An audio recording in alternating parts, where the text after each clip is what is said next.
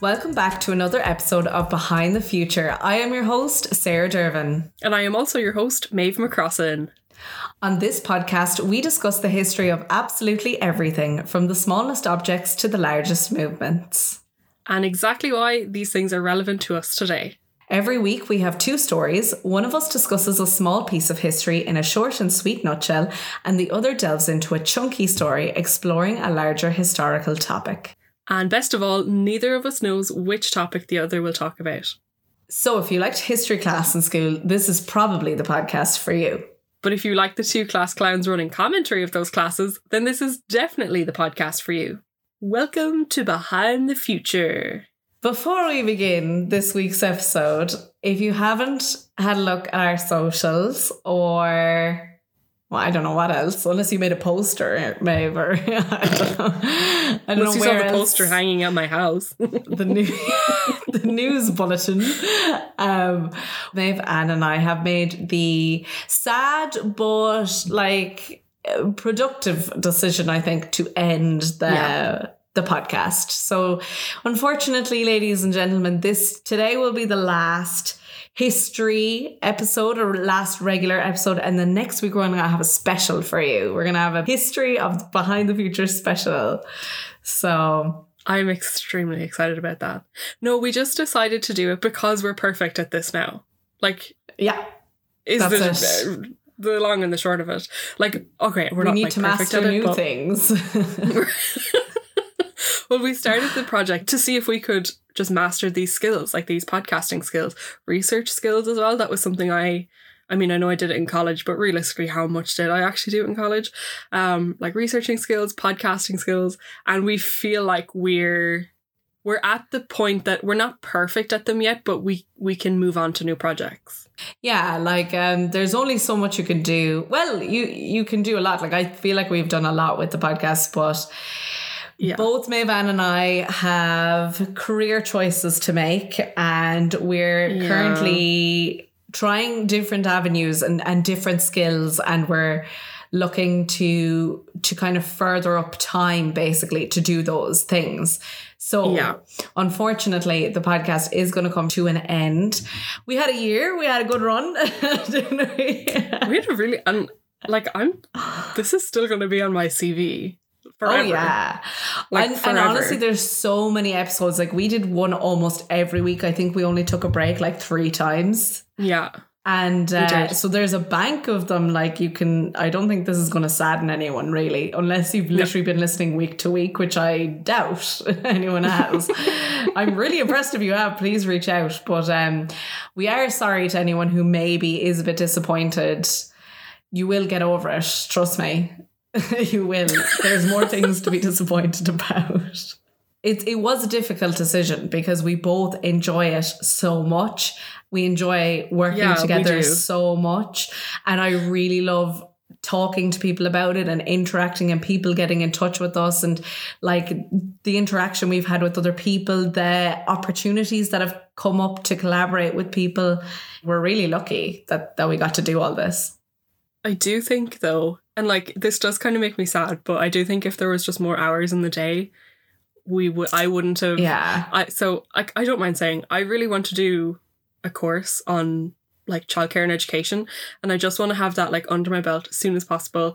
And the only reason we couldn't do both is just because of time. It takes up quite a bit of time, and even. I think some people think that maybe all we do is just research and then record, but even that takes up quite a lot of time for me. Oh my God, yes. Way more than I thought. It's so time consuming. And I also, I too want to kind of develop more in my graphic design, in my visual design. And I really want to get into 3D animation and 3D design. And I cannot do all as well. I need to also invest in that stuff. Like we said earlier, a podcast can only go so far. Editing audio, I feel like I can't learn anymore, and social media and stuff like that. We've kind of utilized every skill we can, and that's what we set out to do at the beginning, was to create something together, learn a lot from it.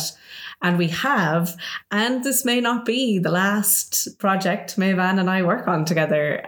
We are very interested. Did you just say might? Did you say this might not be? Sarah, take that back. I'm hinting, Mayvan. I'm trying to be discreet.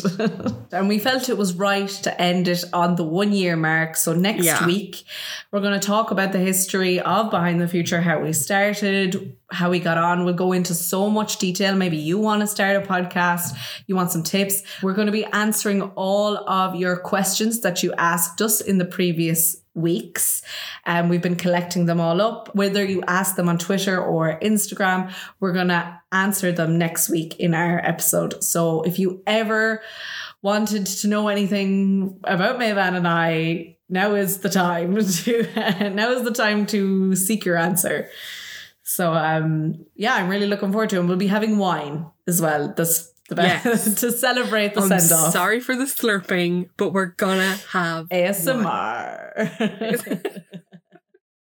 Should we dive into the last history stories, Mayvan? So as I contemplated any of the histories I didn't get to cover for whatever reason, this one stuck out to me. The history that I wanted to cover for ages was the history of the first PC virus. Oh my God, relevant. Oh, that's true for the HSE. Oh, yeah, it is. Sad. Oh, sorry, HSE.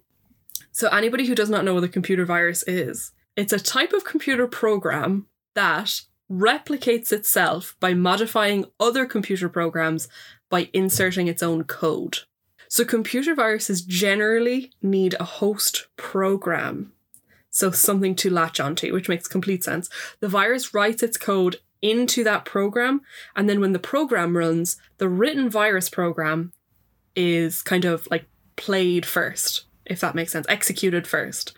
And then the infection is what causes the damage. Literally the exact same as human viruses. I've never thought of it that way, but exact same. So say, and this is how, and please, if there's any computer smart people listening and you're like, what is she on about? Correct me. I won't be here. We'll end the podcast. You're just going to have to listen and suffer. This is how I'm kind of imagining it, right? So if you imagine a computer as a DVD, and I don't know why you would, but imagine a computer as a DVD, and the virus is like a scene in that DVD, a scene in the movie. And a virus that has infected that DVD is the very first scene of the movie. Like, it inserts itself right at the start. When the DVD is played, the virus plays first. The virus is like, hello, and then it just makes the DVD bad. The very first computer virus was called Brain. Now, this was the first PC computer virus. There was a computer virus in the 70s, but do you remember those servers that we talked about when I talked about the history of email? Oh, yeah. That's what that infected, which I think is completely different. So this is technically not the first virus, but it's the first PC virus. So Brain was a computer virus that was released in its first form, because there was a couple of them, in January of 1986. It is said to be the first virus that was ever released on the IBM personal computer, which was basically like you would imagine like an old 80s personal computer to look like. The virus was written by Amjad and Basit Farooq Alvi. They lived in Lahore, Pakistan. They had a company called Brain Limited. This was a well-known and really successful company at the time. They were a programming company, so they knew what they were doing. In the mid-80s, the company higher-ups were getting a little bit concerned about their own safety, like their own IT systems safety. So these particular brothers, Amjad and Basit, were really interested in Microsoft Disk Operating Systems, also known as MS-DOS. MS-DOS was the program that allowed the user of the computer to navigate, open, or like change files on their computer. Now, this was done on a command line instead of a GUI like Windows. So I looked into that a little bit more. A GUI is what you look at on your screen. It's all the icons, it's all the, like, it looks really, really good, right? But if you compare that to, like, imagine a computer from the 80s where it's just like a black background and all that white writing, that was MS-DOS, or that was like a version of that kind of software. So it wasn't very user-friendly. Like, you had to you really had to understand what you were doing to use it. Yeah. And then what we have now is called graphical user interface, It's a computer program that enables a person to communicate with a computer through the use of symbols, visual metaphors, and pointing devices. Oh my God, I'm getting such, like, this was in my, like, one of my exams for college for my master's. We had to learn about these because it's a big part of sure it did, though. Of UX. It's a big part of user experience. I think it's something we take for granted. The brothers said in later interviews, after this all had happened, that they never meant for their virus to cause any harm to computers. They literally just wanted to learn more about MS-DOS, and they called their virus a friendly, benign virus because it actually wasn't written to erase or do any damage whatsoever. It sounds to me like this was a project that they were just fucking around with, right? Nice. Just to be plain and simple about it. The virus spread via floppy disks. Isn't that so cute? Throwback. So, just floppy disks. It never got onto the internet. So floppy disks have what are called boot sectors. And as far as I can gather, this boot sector is what makes the floppy disk do what it's meant to do. It allows the floppy disk to show the files that are on the disk and to play the game that's on the disk or whatever. So this is the part of the floppy disk where Brain, the virus, lived or was written into. So you'd put an infected floppy disk into a computer. Brain would make a copy of the boot sector onto the computer. So it would just replicate what was on the floppy disk, the bad kind of infected part, replicate it onto the computer, and then they'd mark that floppy disk's boot sector as bad so that the disk was unusable. Apparently that's like the term. That was really common in floppy disks, though. I don't know if you ever used a floppy disk. Never used, but I remember them being around. I was the child of a computer technician and we had floppy disks flopping around everywhere. Like they were everywhere. And I used them for a lot, which sounds really, really weird and it makes me sound really old, but I just think it's because we were around that. But anyway, that was really common though. And I remember like floppy disks were very unstable, but the fact that that Brain would mark the floppy disk's boot sector as bad wasn't really an alarm bell because of how often that would happen on normal floppy disks. So the floppy disk drive was then infected in the computer, and then any floppy disk that went into the computer after that would be infected. The virus was pretty undetectable for, like, say me and you at that time, just like hanging out on our computers, we would never notice it, I don't think. But if you looked at the virus's boot sector using this particular program, like techie people would, it gave you a little message, and the message said, "Welcome to the dungeon." It gave the company's name. It gave the company's address, like physical address, phone number. And then at the end it said, "Beware of this virus. Contact us for vaccination." So these guys, like, they really, this, you can tell they did not mean to like trick people, and they didn't mean to like, I can imagine people opening their laptop and being like, what the hell though? What's going on? But this as well, remember, this was the first time this had ever happened. Ooh, yeah, another thing that that Brain would do, it would change the name of the floppy drive to Brain with a little copyright symbol. So that was another thing where people would realize that they had been infected. Brain would like hide on computers. So again, if you had a computer that was infected and you weren't really like hugely technical or you weren't looking for it, it was pretty difficult to know that it was infected. The only thing it would do to the computer was slow down the floppy disk drive. Again, it didn't cause any damage, it didn't erase data, it didn't steal data, it didn't do anything like that. For the next year or so, the brothers were extremely surprised to find that the virus had spread as far as the UK, the US, and beyond. Like, it had literally gone all around the world. And remember, this physically had to spread through floppy disks. Oh, that's gas. That had to have been a physical chain of people using floppy disks. People were calling the number to get their virus taken off their computers, but they were like screaming down the phone at these two brothers. Like, apparently they were inundated with all of these really upset people. And then the two brothers had to be like, we didn't think it was going to, we really didn't think it was going to reach the US.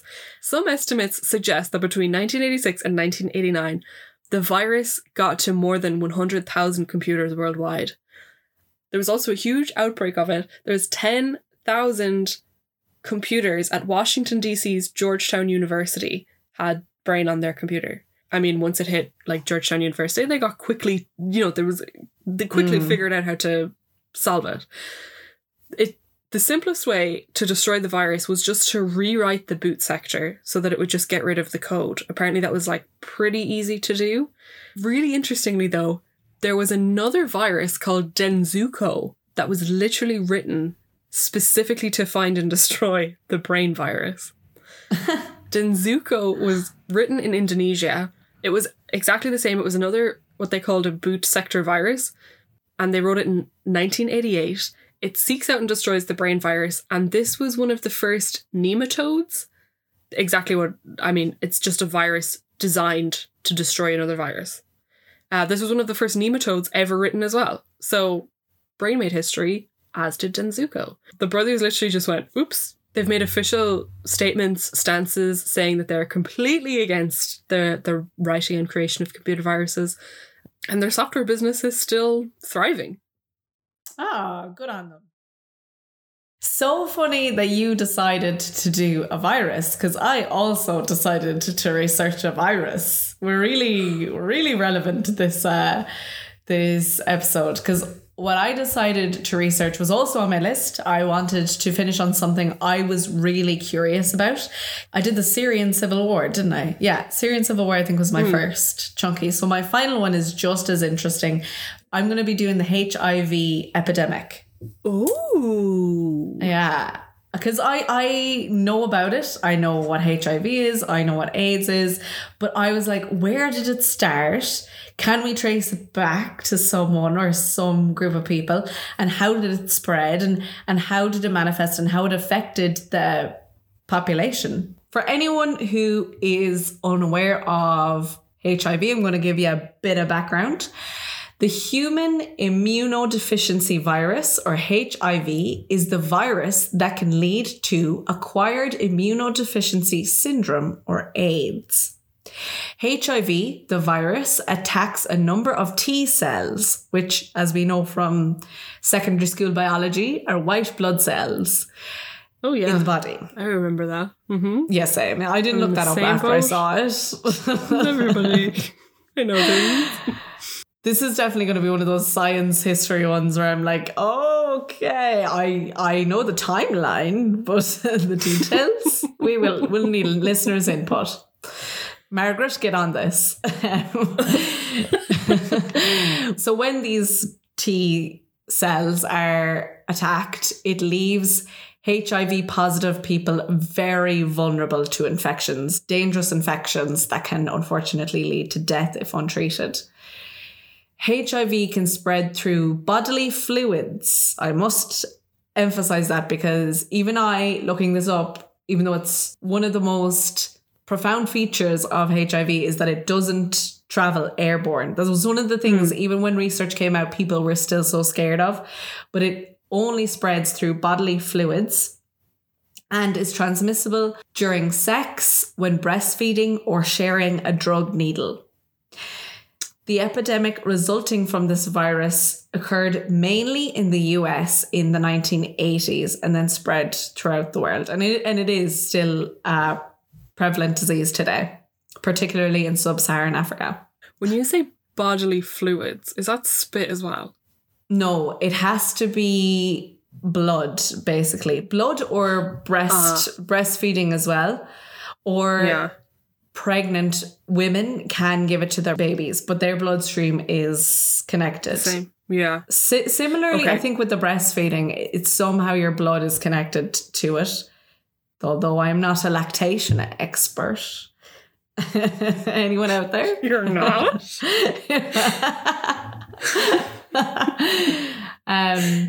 So it is widely believed that HIV actually originated from the Democratic Republic of Congo around 1920, when HIV crossed species from chimpanzees to humans.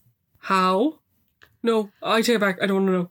We don't know how, but it is groups of people living in the Congo who live closely with chimpanzees. However, the number of people infected between this time and the 1980s is unknown. It's very vague. There's not a lot of research, even though there was cases throughout this time, definitely. But The reason being, and I'll go into more detail on this, is basically because it is so hard and was so hard for researchers and doctors to even conceptualize HIV, because the symptoms are they take so long to show up, and they're so like there's fatigue, there's depression. It's linked to so many other things. It's not unique in any way, the symptoms. The first recorded case of what was suspected to be HIV was in a report published by the Centers for Disease Control and Prevention on June 5th, 1981. The report described 5 cases of a rare type of pneumonia called Pneumocystis carinii pneumonia. PCP is what it's called for short, which is an infection of the lungs. The patients were previously healthy, young, gay men located in LA, and not long after, similar cases began to be reported to the CDC. So at the same time, there were reports of 41 homosexual men in New York and California with an unusually aggressive cancer named Kaposi's sarcoma. And in December 1981, the first cases of PCP were reported in people who inject drugs. By the end of the year, 270 homosexual men reported cases of severe immune deficiency, of which 121 had died. So from what I gathered from researching all of this, was researchers and doctors in the CDC noticed a certain demographic resulting from the same diseases. And they were kind of like, this is very unusual, that the exact same demographics kept coming up with the same unusual rare diseases.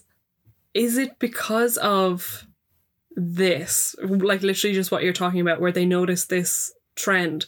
Is there a reason why homosexual intercourse would make it more likely for them to catch it? Or is it just because in the 80s in San Francisco, it was a time of like sexual liberation, and perhaps people were, I mean this with absolutely no disrespect, like this was just a time where people felt comfortable to like perhaps sleep with multiple partners. Yeah, it is. No, all of your reasons that you gave are exactly your answer. Like there was a lot of gay liberation around this time, particularly in these areas where the disease was resulting the most, like San Francisco, New York, California. It was the first time young gay men could go out and, they were still experiencing discrimination. They still experience it today, but they were a lot less of it was occurring than previously in the 60s and that.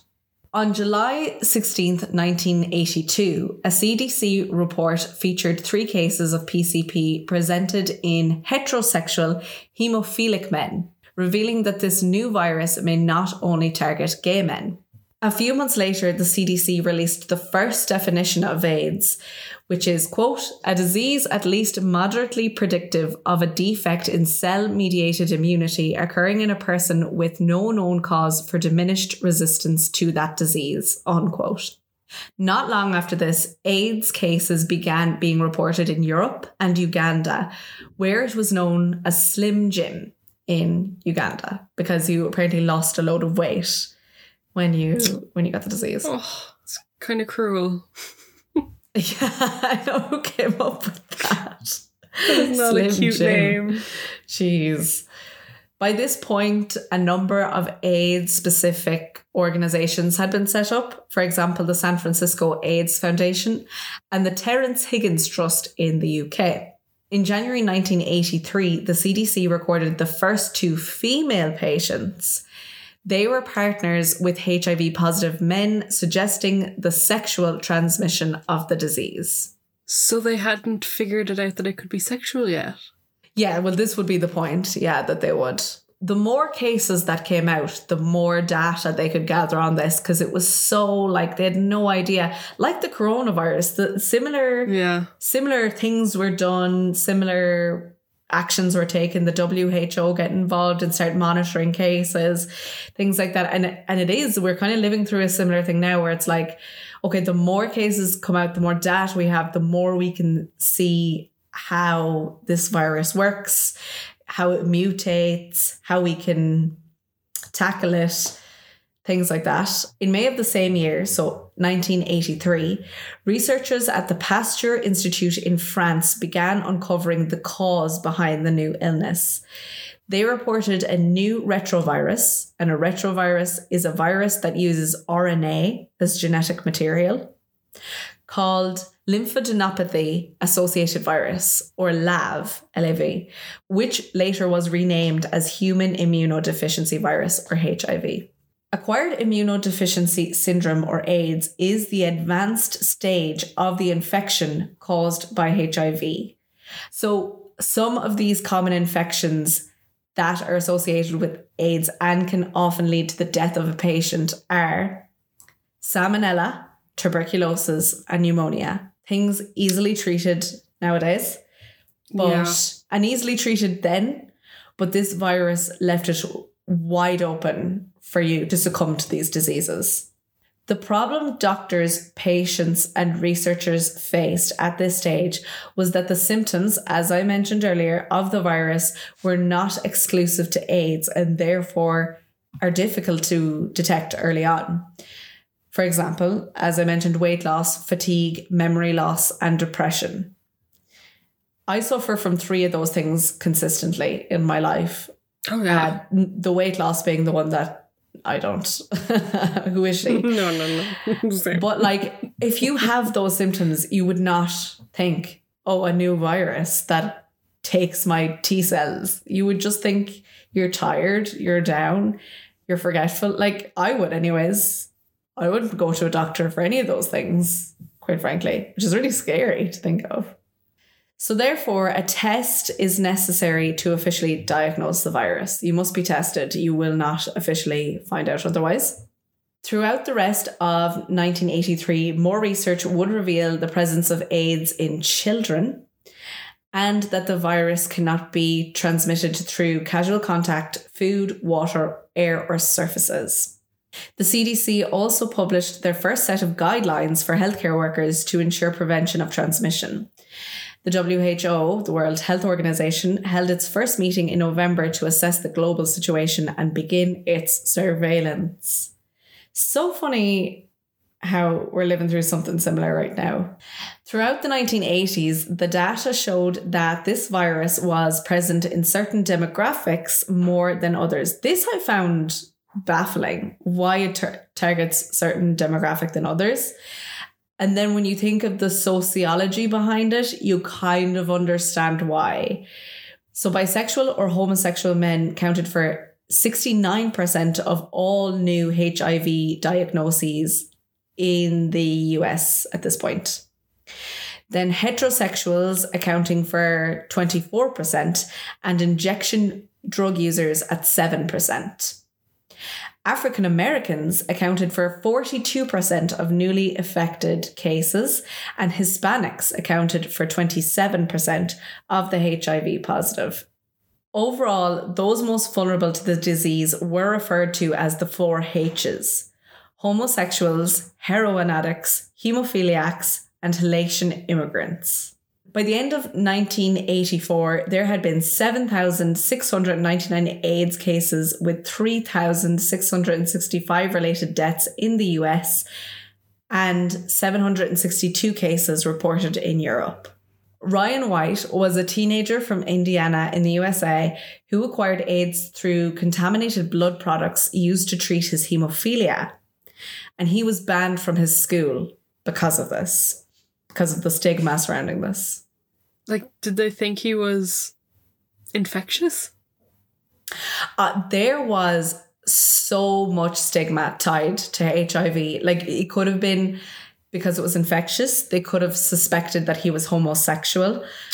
A lot of things went around America now and it was very, it was touching. I watched a lot of interviews from people, both who have HIV, who contracted HIV recently and who contracted it back in like the 80s. The first thing they talk about, and I was kind of listening to it kind of for the symptoms, how are they feeling, how are they dealing with it? And they do discuss that. But most of the interviews, the conversation surrounded the stigma that they experienced and the discrimination they experienced because they live with this virus. because it was viewed as dirty, you know, your blood was contaminated. There were so many things that just are the wildest things to me.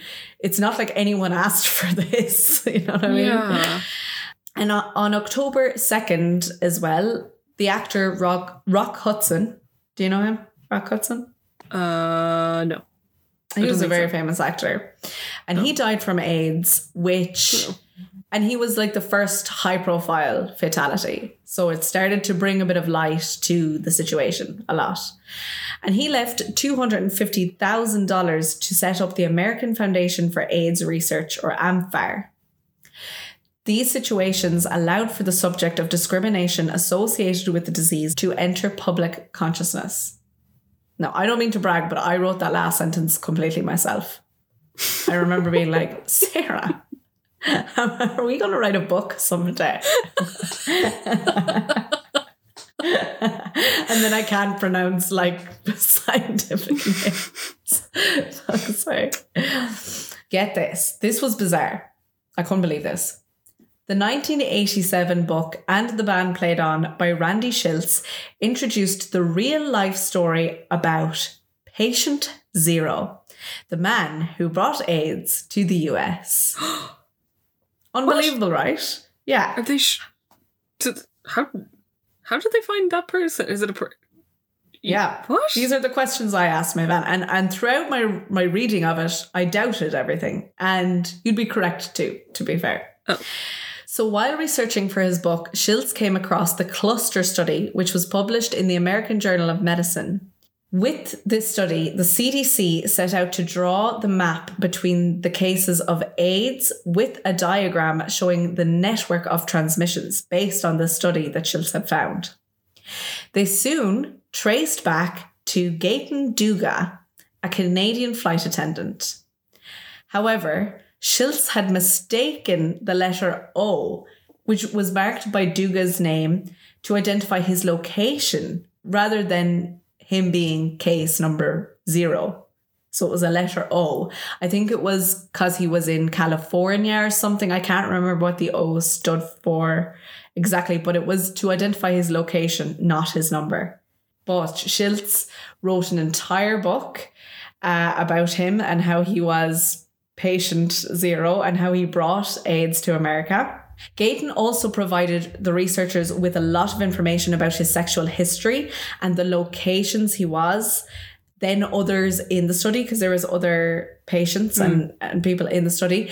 Hence why so many cases aligned with his, because he was an open book. He told them where he was. He told them the name of who he was with. But there's other people that were more shy or more private and didn't want to share that information of where they were and who they were with.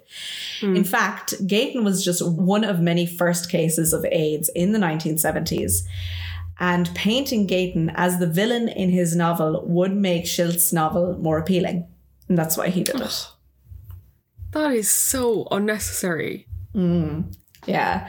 I couldn't believe it though. I was like, they found the one man who brought... I was like, statistically, this does not make sense. No, there's no way.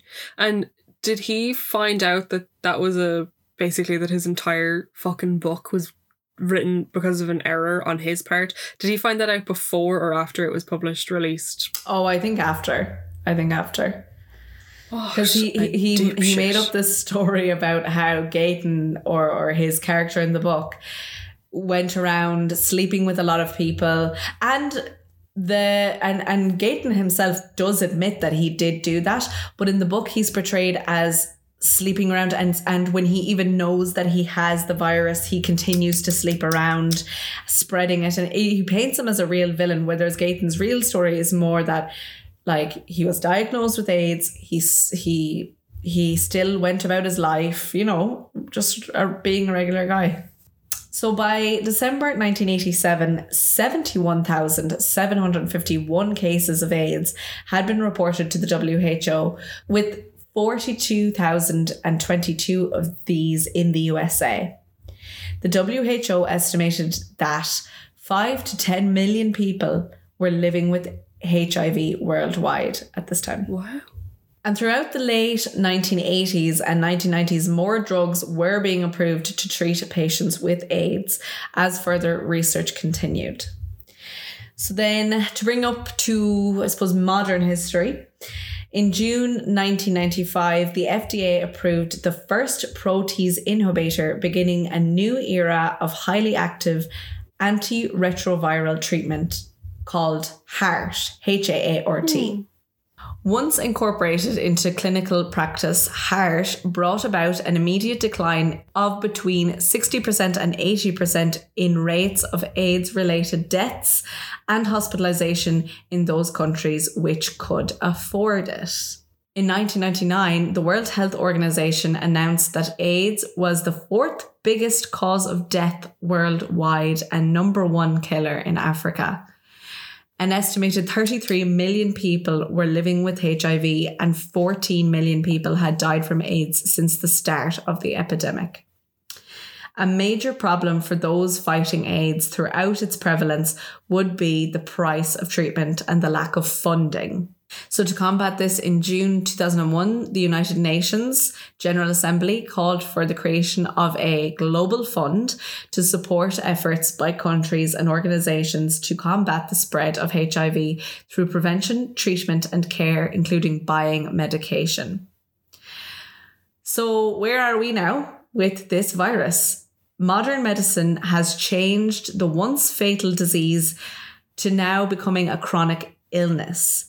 It cannot be cured. We still don't have a cure for AIDS, but it can be managed through regular use of antiretroviral drugs.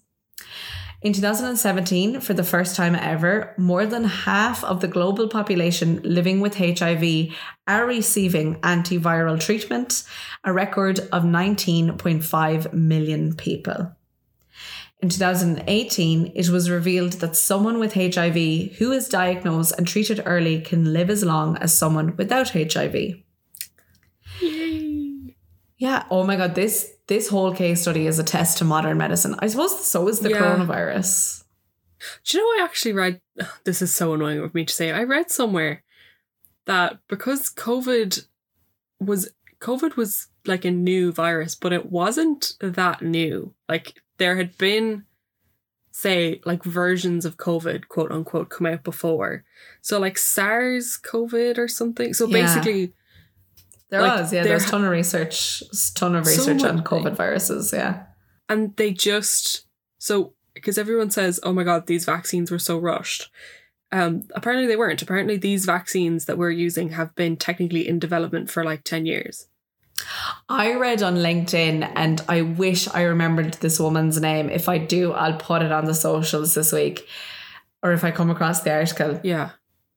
But she was studying I don't know was it coronaviruses, but it was definitely the diseases that we contract from animals, and, you know, cross-contamination with animals and how mutation happens in humans from diseases from animals.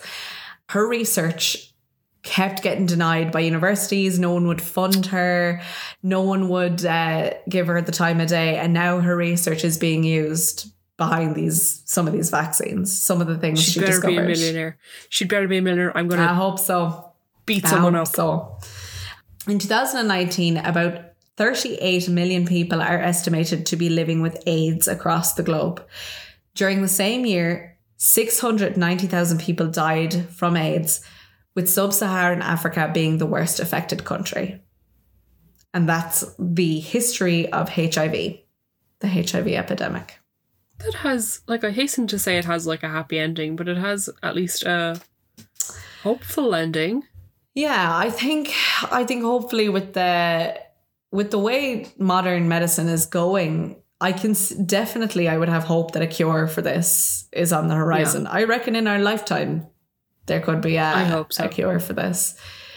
Viruses really are, now that we're talking about viruses, you talked about a virus for technology, and viruses can really affect humans. Viruses are our weakness, our society's weakness, because everything can get affected by a virus. Everything. All living things can get affected by virus. And not only that, but now our AI can also get infected by viruses. Do you believe that zombies will happen? No, absolutely not. Absolutely not. I don't like zombies, and I don't like zombie movies, and I don't like zombie themed anything. I don't know why I have such a distaste for them, but it's just, do you know what it is? Oh, I know what it is, my man. Sorry, I just had a light bulb moment. I hate slow walkers. I hate them. I hate when people are walking so slow that I cannot hilarious. walk around them. And that's, I think, why I hate zombies, because it's just, walking that slow irks me. I've watched my fair share of zombie entertainment, right? Because I think it's an interesting concept. It's also very far removed from reality, so I'm not going to like be afraid that a zombie's under my bed, you know what I mean? So it's like the scary stuff that I can watch and actually really enjoy.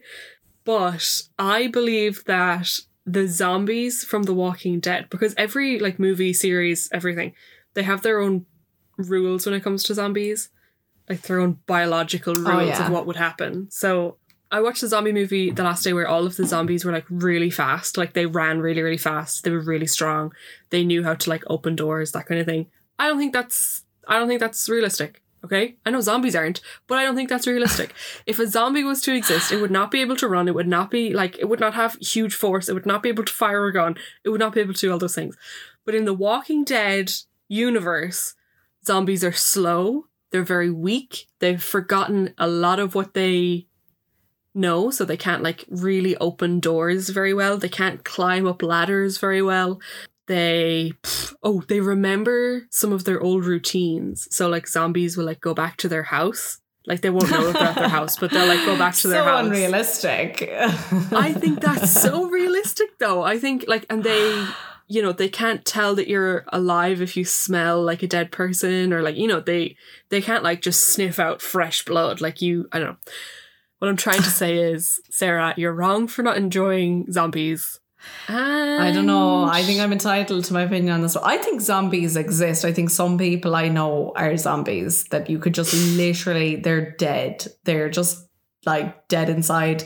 They're not with it at all. They're so stupid. Why are you being so mean to Donald Trump? It's fine. Literally, zombies are real. Like, there's no need to be making up movies or fantasies about them. I know a few zombies. Don't you worry, my bad. I like zombie movies. I'm not a fan now, but I won't judge you. And thank you. We're about to end our... Should I even plug the socials? Yeah, go on. Yeah, that's it. Go follow us to look back on all our great work and to support the podcast, which is now over, at Behind the Future Pod on Instagram and Future_Behind on Twitter. That is our 2 last history stories. But we do have an episode. Whoa. You're acting like we don't have an episode next week. We do have an episode next week. It's going to be amazing. We're going to get drunk. Well, Sarah, we're going to get drunk. For you, but I can speak for myself. We're going to answer some questions. We're going to play some bloopers. You're going to get some never before heard behind the scenes, behind the future content. We had some funny moments and we really want to share them with you. We find them funny anyways. So do not miss that episode. I'm also really looking forward to it. And a glass of wine on a cheeky Tuesday night. I'm really looking forward to it. And we're going to have a little reminisce. So that's it. And yeah, please don't miss that episode. We're going to have a great time. And I know you will too. And remember, don't forget. And I'll say it in a normal way. So if you get annoyed with me while you're editing, you can put this in. Don't forget. Which version did you hear? Oh, girl.